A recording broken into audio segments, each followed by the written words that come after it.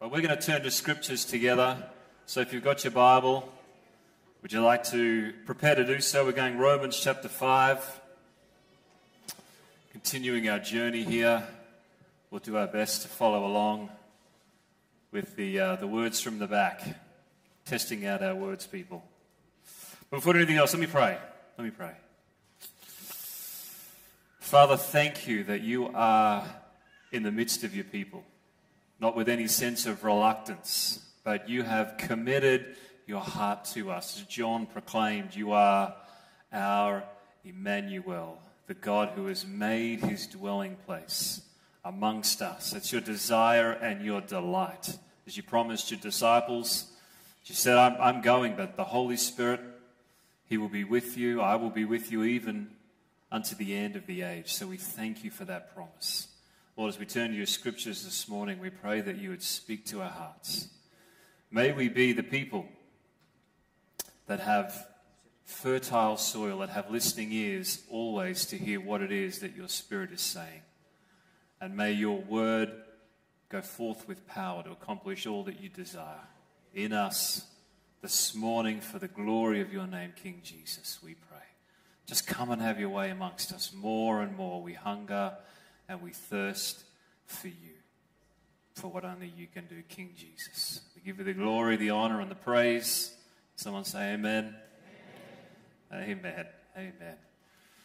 All right, well, let's grab our Bibles with a sense of readiness and expectation and anticipation. I tell you, I just have this growing sense of expectancy. I do. Just an excitement to see what the Lord would do. I believe as those who are called to follow the will of God, there should always be that sense of expectancy. What's around the corner? What does the Lord have in store for us? And to rest our faith, not on what we see, but to walk by faith and not by sight. Well, we're in this journey this year of the last kind of month or so, journeying through this incredible book of theology that Paul writes. And as we've seen, he presents, he preaches, he proclaims with this urgency the message that matters, the power of the gospel.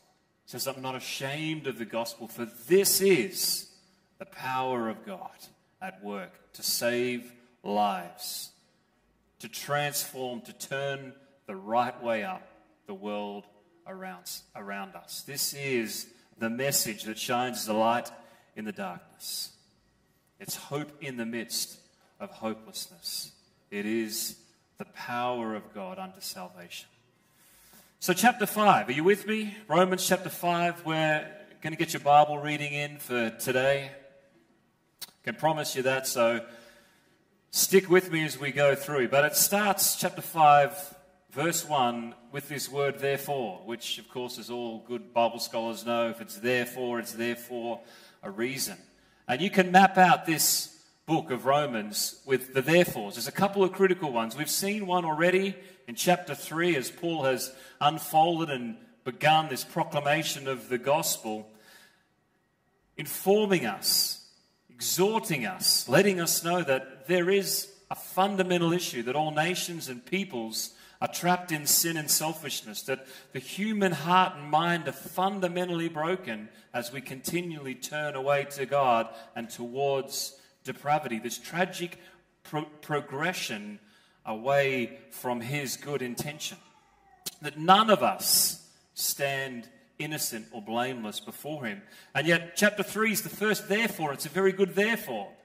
But he says, therefore, God steps in as the just and the justifier, and he makes a way where there was no way through the blood of the Lord Jesus Christ. This moment that is the center point, not only of the gospel, but all of human history. New life, new family, and a new future. So it gets us up to speed a little. So chapter 5, there's another therefore. And read this with me, the first verse. He says, therefore, since we have been, past tense, justified by faith, we have peace with God through our Lord Jesus Christ. Verse 2, through him we have also obtained access by faith into this grace in which we stand. Now we'll pause there. It's not the end of the sentence, and we will continue. So this is his proclamation. This is the therefore that we find ourselves in. It's a new season. It's a new era. It's a new epoch. That everything in this letter that we read, but everything in our lives and everything in human history is measured pre and post this incredible work of Christ on the cross as he made a way. Therefore, since you have been, this is his work, this is what it has accomplished. Since you have been justified, since you have been. And so that's the important connection here for us. And as we read, since we've been justified, we have peace, and through him we've obtained access by faith. That was our focus last time. What is this faith? Why is it by faith? What does faith mean? How is it outworked? And this is our focus this morning. Through him we've obtained access by faith into what? Into what? Into this grace in which we now stand. Where are you standing this morning? If you are in Christ, you are standing in a place called grace. That's where we live. That's our new dwelling place. It's our new habitation, is this place called grace. I'm going to unpack that this morning. C.S. Lewis very famously, many years ago, was at a British conference on comparative religions. There was many debates and discussions happening about different worldviews, different faiths. And he stood up in the middle as he was asked, what is it? Of course, C.S. Lewis was an atheist who found Christ and became a very prominent believer, a wonderful theologian, and just had a way to express and unpack the riches of the gospel. But he stood up in the midst of that. And he said, well, it's easy, the difference between Christianity and every other worldview or philosophy. And it's one word. And it's simply this. It's the word grace. That was his summary. Philip Yancey, in his book from 20 or so years ago, he said this: you do not need to be a Christian to build houses, to feed the hungry, or even heal the sick. There's only one thing that the world cannot do. It cannot offer grace. So you see that the weight that not only Paul, but that we should put upon this reality of grace. And so the question for us this morning is, well, what is it? What is this thing called grace? What is this place that Paul says we now live? This place that by faith we have gained access to. How does it shape the wonder? Remember, that's what we're in need of, this theology that fuels our doxology, that opens our eyes to the grace and the majesty of Christ and who he is. How does it fuel the way that we live? How does it make any impact on that? And how does it shape the message, this wonderful message of the gospel that we preach and proclaim? So that's the introduction. That's our desire this morning, to try and unpack this a little bit. So back into Romans 5, we're going to move through the chapter, but just before we do, as I often like to do, let's skip to the end. I'm known as a tragic for always wanting to know the bottom line. You know, it's like that. You read a book, I'm like, well, let me just flick to the last page. I just want to find out what happens, just to make sure it's worth reading the rest and all the bits in the middle. But this is an important parenthesis. So chapter 6, this is where we're going to land this morning as we read through this. And Paul is continuing. He's talked about this place called grace. And he says, what shall we say then? Remembering he continues to ask these questions as he goes through these rhetorical, hypothetical questions. What should we say? Are we to continue in sin that grace may abound? And of course, he very quickly answers his own questions. By no means. What's he saying there? He's saying there should be something, if we've truly grabbed a hold of what Paul is saying and proclaiming. Something so radical, something so wild, something so freeing, that it's almost like his grace is so good, so why wouldn't we just keep on sinning? Because that's what we find in the midst of our mess. Why wouldn't we just keep it? Because the more we sin, the more his grace is available. It's almost a little scandalous. And of course, he quickly answers his own question and say, well, no, that's not the intention at all. And we'll unpack that next week as we move forward. But I mentioned that for this reason. See, it's sometimes said, well, we should be careful emphasizing grace.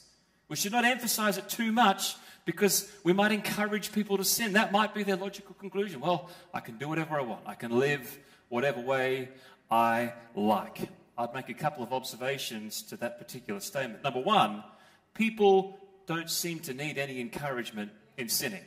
That's not the problem. Just look on the news, look around you. We don't seem to need any help in that regard.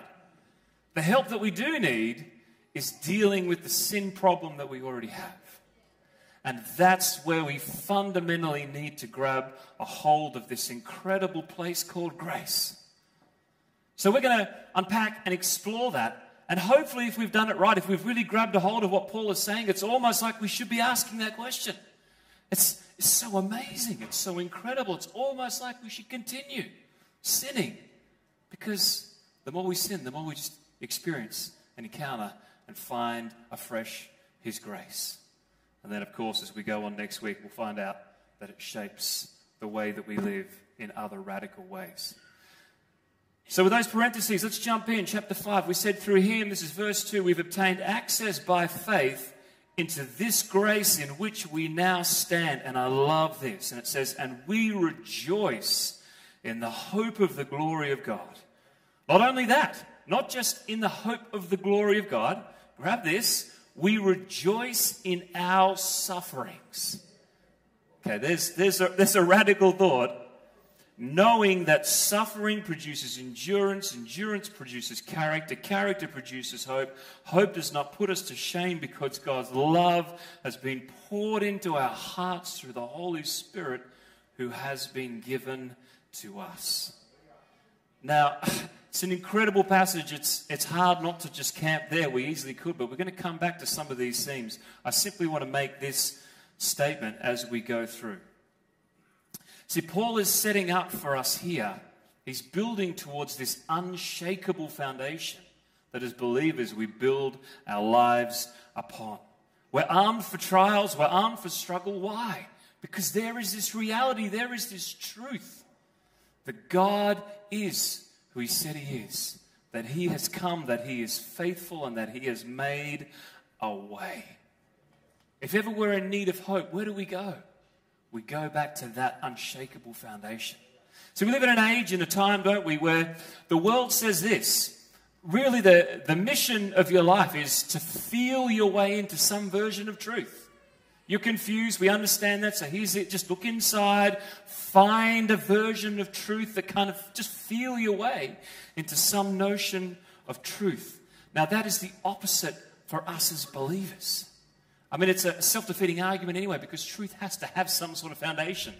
And if your feelings are your foundation, then by definition, you're only going to end up finding more feelings. Just a subjective experience.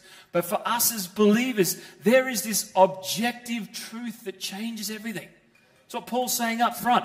There is this moment where God Himself stepped through.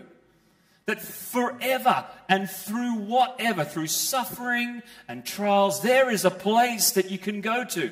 Not within to feel yourself into something that feels good.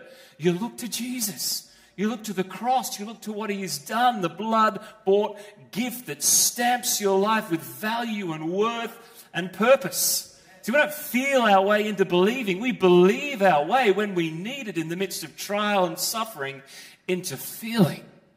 Does that make sense? We stand on the truth. And at that place, the hope that we have in Him, it never disappoints because His Spirit, His love is poured into His heart. We have this unshakable, everlasting fountain of joy and peace based on the reality of who He is, that unshakable truth. There's a message there for another day. Let's move on or I'll get stuck.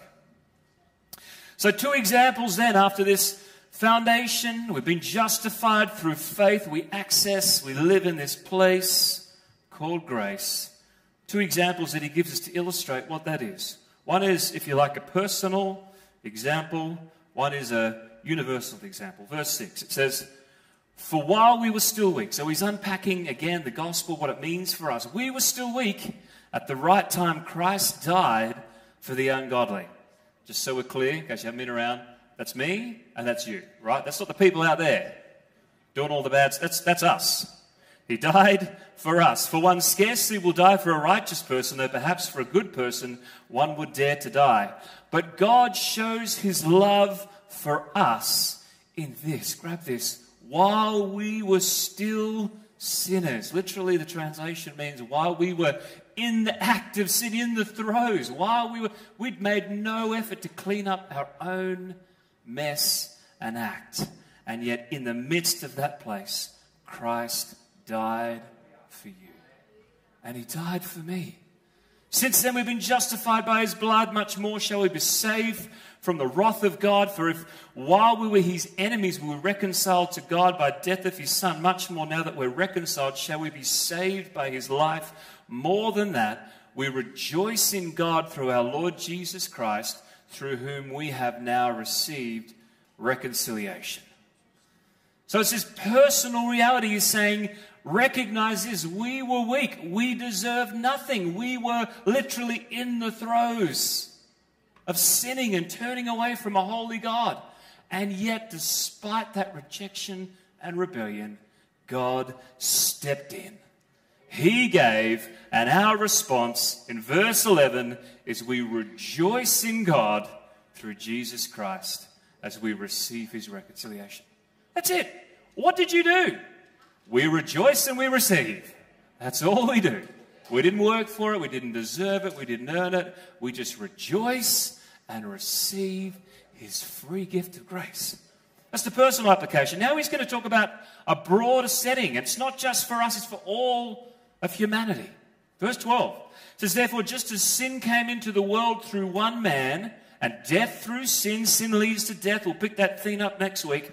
So death spread to all men because all sinned.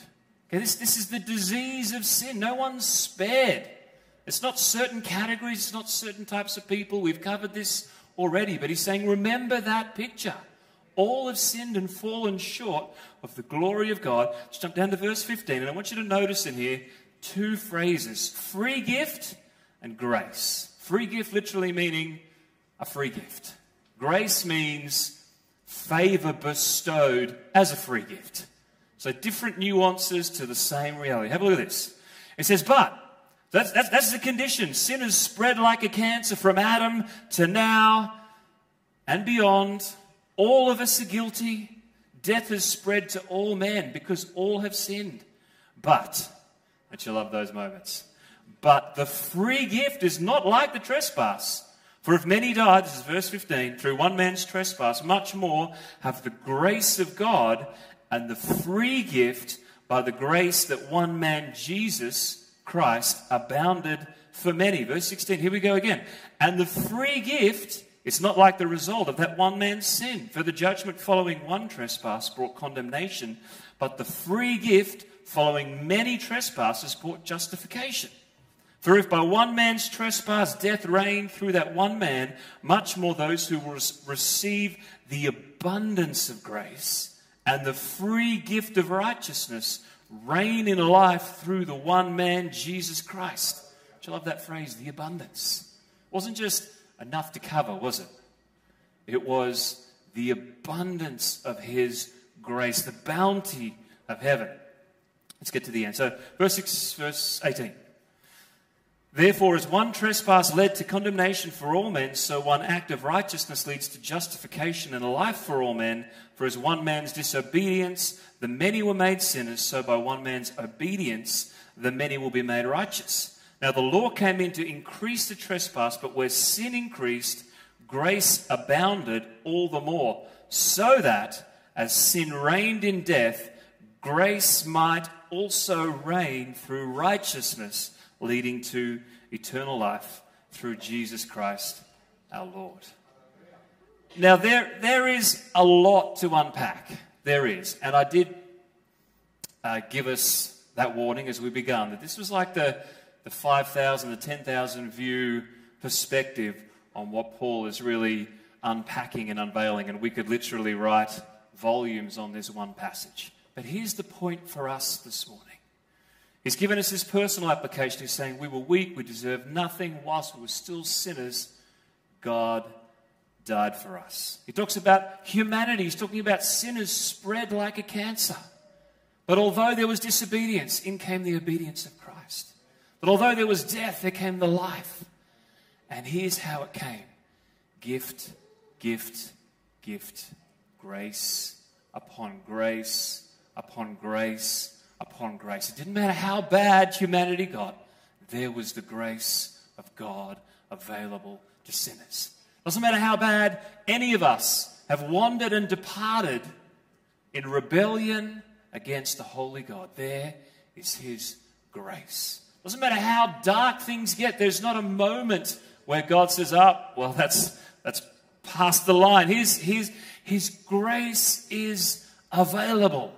The more sin and wickedness spread, the more his heart was moved with compassion to offer grace upon grace upon grace. Now, he is a holy God, and you're thinking, well, what about judgment? Next week. Come back next week, all right? For the moment, we're just basking in the grace, and I realize it's an intentionally and a necessarily unbalanced in some way message. But that is the point of Romans chapter 5, to the degree that we should ask that question. Well, it's almost like we should just keep on sinning, because it doesn't matter where we go. There is his grace available and applicable to sinners. Now, it doesn't lead us to more sin. Can I make that point clear? And we're going there next week, so please come back. But what is grace? What is this place that we stand in? Grace is gift. See, there is, to quote the great theologian Switchfoot, there is a new way to be human. One of my favourite ever rock bands. In fact, they were recently touring. I'm very glad that there's still some decent musicians visiting our shores, unlike Harry what's-his-face, and hopefully Catherine is listening to this sermon later. But there is a new way to be human. This shapes everything. This is the place from which all of Christian life is lived. And it is a place called grace. It is a place called gift. It is a favor bestowed upon us, receives the very definition without any merit. There's a new epoch, there's a new way to be human, which begins with the reign of grace. So really Paul is saying, because he's unpacked theology and theological truths, and he's like, this is how you know, not that you've got it intellectually, this is how you know it's grabbed a hold of you. Are you living in that place called grace? Are you living under the reign of grace? And you say, well, what does that look like? What does that mean? I'm glad you asked that question. Let's continue. Be interested with a show of hands. How many people under, say, the age of 45 here have seen the great classic movie Chariots of Fire? Under the age of 45. Some probably need a... Okay, there's a few. There's a few hands going up. There's some of those classics, isn't it, that if you're an older generation, it was just required watching. I remember coming across that movie, watching it many times, loved it. Just a great movie. If you haven't seen it, go and watch it. There's something about those old movies, isn't it? I think you get a bit more nostalgic as you get older as well. But in this movie, there's two runners. There's this guy, Eric Liddell, and he is a runner. He's heading to the Olympics, and there's this one scene, a very well-known, prominent scene, as he's getting ready for the race, and he's copped a bit of criticism from even his own family, saying, well, what are you wasting your time running for? Like, surely you could do something more meaningful with your life. Surely there's something else you can do. And he says to them in this scene, he says, this is the reason. I know that God has created me for a purpose. And if you know this line, you'll know where I'm going exactly with this. He says, I believe God has made me for a purpose, and he has made me fast, and when I run, I feel his pleasure. Remember that line? Great line from the movie. Why do I run? I run because God has given me this gift. And as I enjoy his gift, I feel his pleasure. Wonderful, wonderful phrase. And then, of course, you have his arch rival, a guy by the name of Harold Abrahams. And there's this scene as he's getting ready for the race too. And he's having I think it's a sports massage, kind of get in his peak condition. And he has this steely look in his eyes. And he says this, as he's preparing himself mentally and physically. He says, well, here's what's going to happen. The gun will go off. I'll raise my eyes and look down that corridor 4 feet wide with 10 lonely seconds to justify my whole existence. Interesting contrast, isn't it? I run because I enjoy the good gifts of God and I feel his pleasure. Or I run because I've got 10 lonely seconds to justify. And see, there's a contrast there. I think so often we live between these two tensions. All around us, we see in the world, and so often we see in the church, this misnomer. As we seek peace, as we pursue happiness and the desires that are around us, that in order to find what is good, it must be found and earned. You just got to run this race for you. You've got to live for your pleasure. You've got to strive for that which can justify your existence. It's found and earned. But there is something fundamentally different for us as believers that shapes everything we do. And I said, everything is good is not found and earned. Everything that is good is the good gift of a generous giver. From the beginning, we see this God who creates, and he says, as he creates and he makes, he says what? This is good. This is good. This is good. He is the one who bestows and proclaims that which is good. So how is it that we run? Do we run enjoying the good gifts of God, feeling his pleasure? Or do we run with the 10 lonely seconds to justify our existence? Let me phrase it another way. See, as we come to worship, we've sung songs, we turn to the Lord's scriptures. What is our motivation in coming? Is it to celebrate what we can do and what we must do? Sometimes it can be. I would say the exact opposite is the case. We come to celebrate what he has done, to hear his works proclaimed, to be renewed in his covenant of love. See, as we come to worship, we come to let him do his work. We leave with our eyes filled anew with wonder, our ears full with his good news, our hearts filled with praise, our souls filled with joy. See, you live differently and you run differently when you live from that place.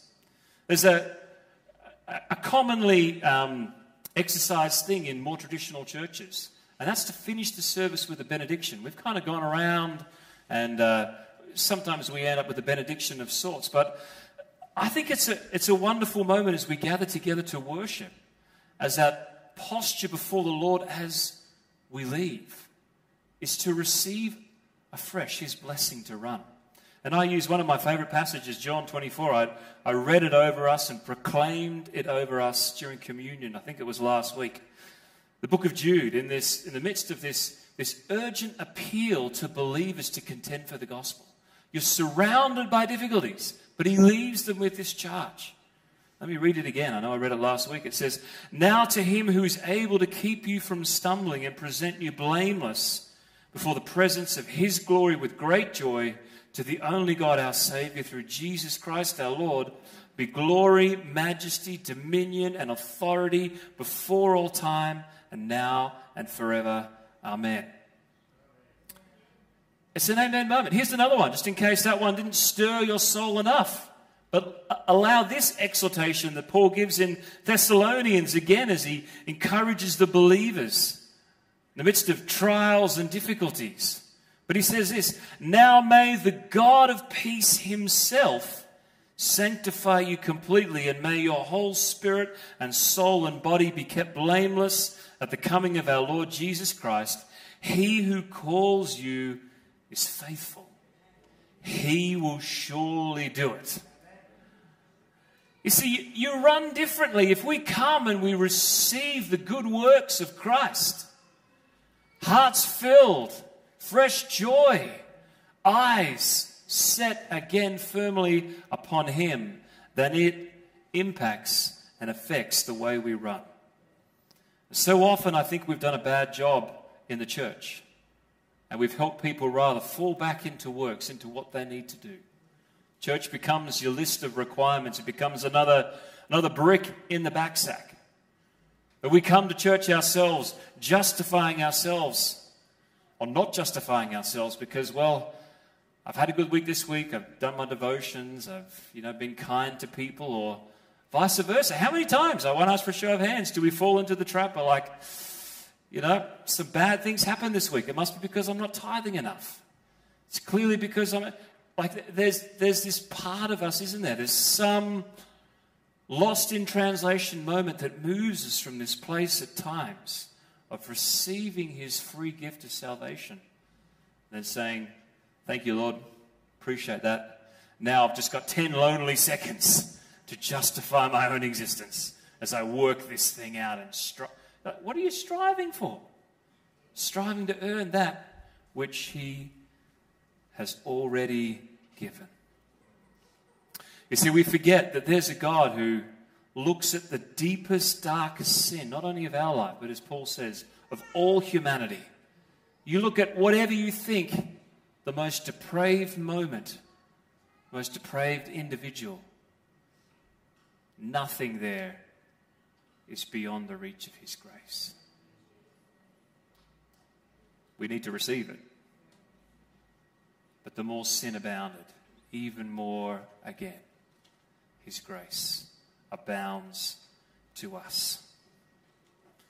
It's almost like we should keep on sinning, but we don't. Come back next week and you'll find about how this shapes a passion to live in holiness. But for this morning, we're going to bask in that reality of a gracious and good God and his great gift of grace to us. Though sin reigned through death, this is the new day and the new era. It's an era marked by the reign of grace. Can I get the worship team back up here? Sort of bring this to a close this morning in a certain way. So you can posture yourself however you'd like. But let's just turn our attention to the Lord. If you want to just close your eyes, you're welcome to do that. But I feel like this is my heart this morning for us. I had this moment with a couple of my kids, and we currently live out of town on a property, but prior to that we lived in a house down south side. One of my favourite things to do, in fact, this is one of the things I probably miss the most since we've made the move, is all the bike paths. I mean, Canberra, we are blessed with some good bike paths everywhere, but we had some great paths literally out the front door of our house. And it used to be a regular thing. Mondays was always my day with the kids. My wife worked, so it was dad and kids day, and we'd go for a bike ride. I remember this one moment that I'd bought one of my girls a brand new bike. She'd learnt to ride. We'd taken the training wheels off, and it was that moment, it's a proud moment as a parent, where you go out and you buy them their first brand new, shiny, sparkly bike. So we were excited to take this bike for a ride. We headed out the door, and it was a lovely bike. It just had one problem. The problem was the handlebars could rotate 180 degrees, and you couldn't really notice to look at it any difference until you hopped on it and you tried to ride. And then it was riding with the brakes halfway clamped on.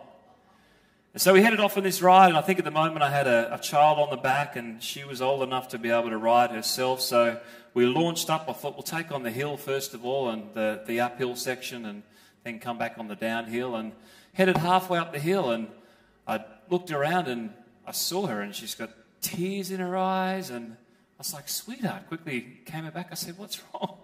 And she's like, Dad, my bike's not working. And she wasn't even riding it. She was off the bike, and she was determined, and she was pushing this thing. She was lugging it up. She's carrying it up the hill. And I said, sweetheart, why didn't you call me? Why didn't you tell me something was wrong? She's like, well, Dad, I just thought this was the way it was supposed to be. Just thought this is the new bike you've given me. Thanks very much.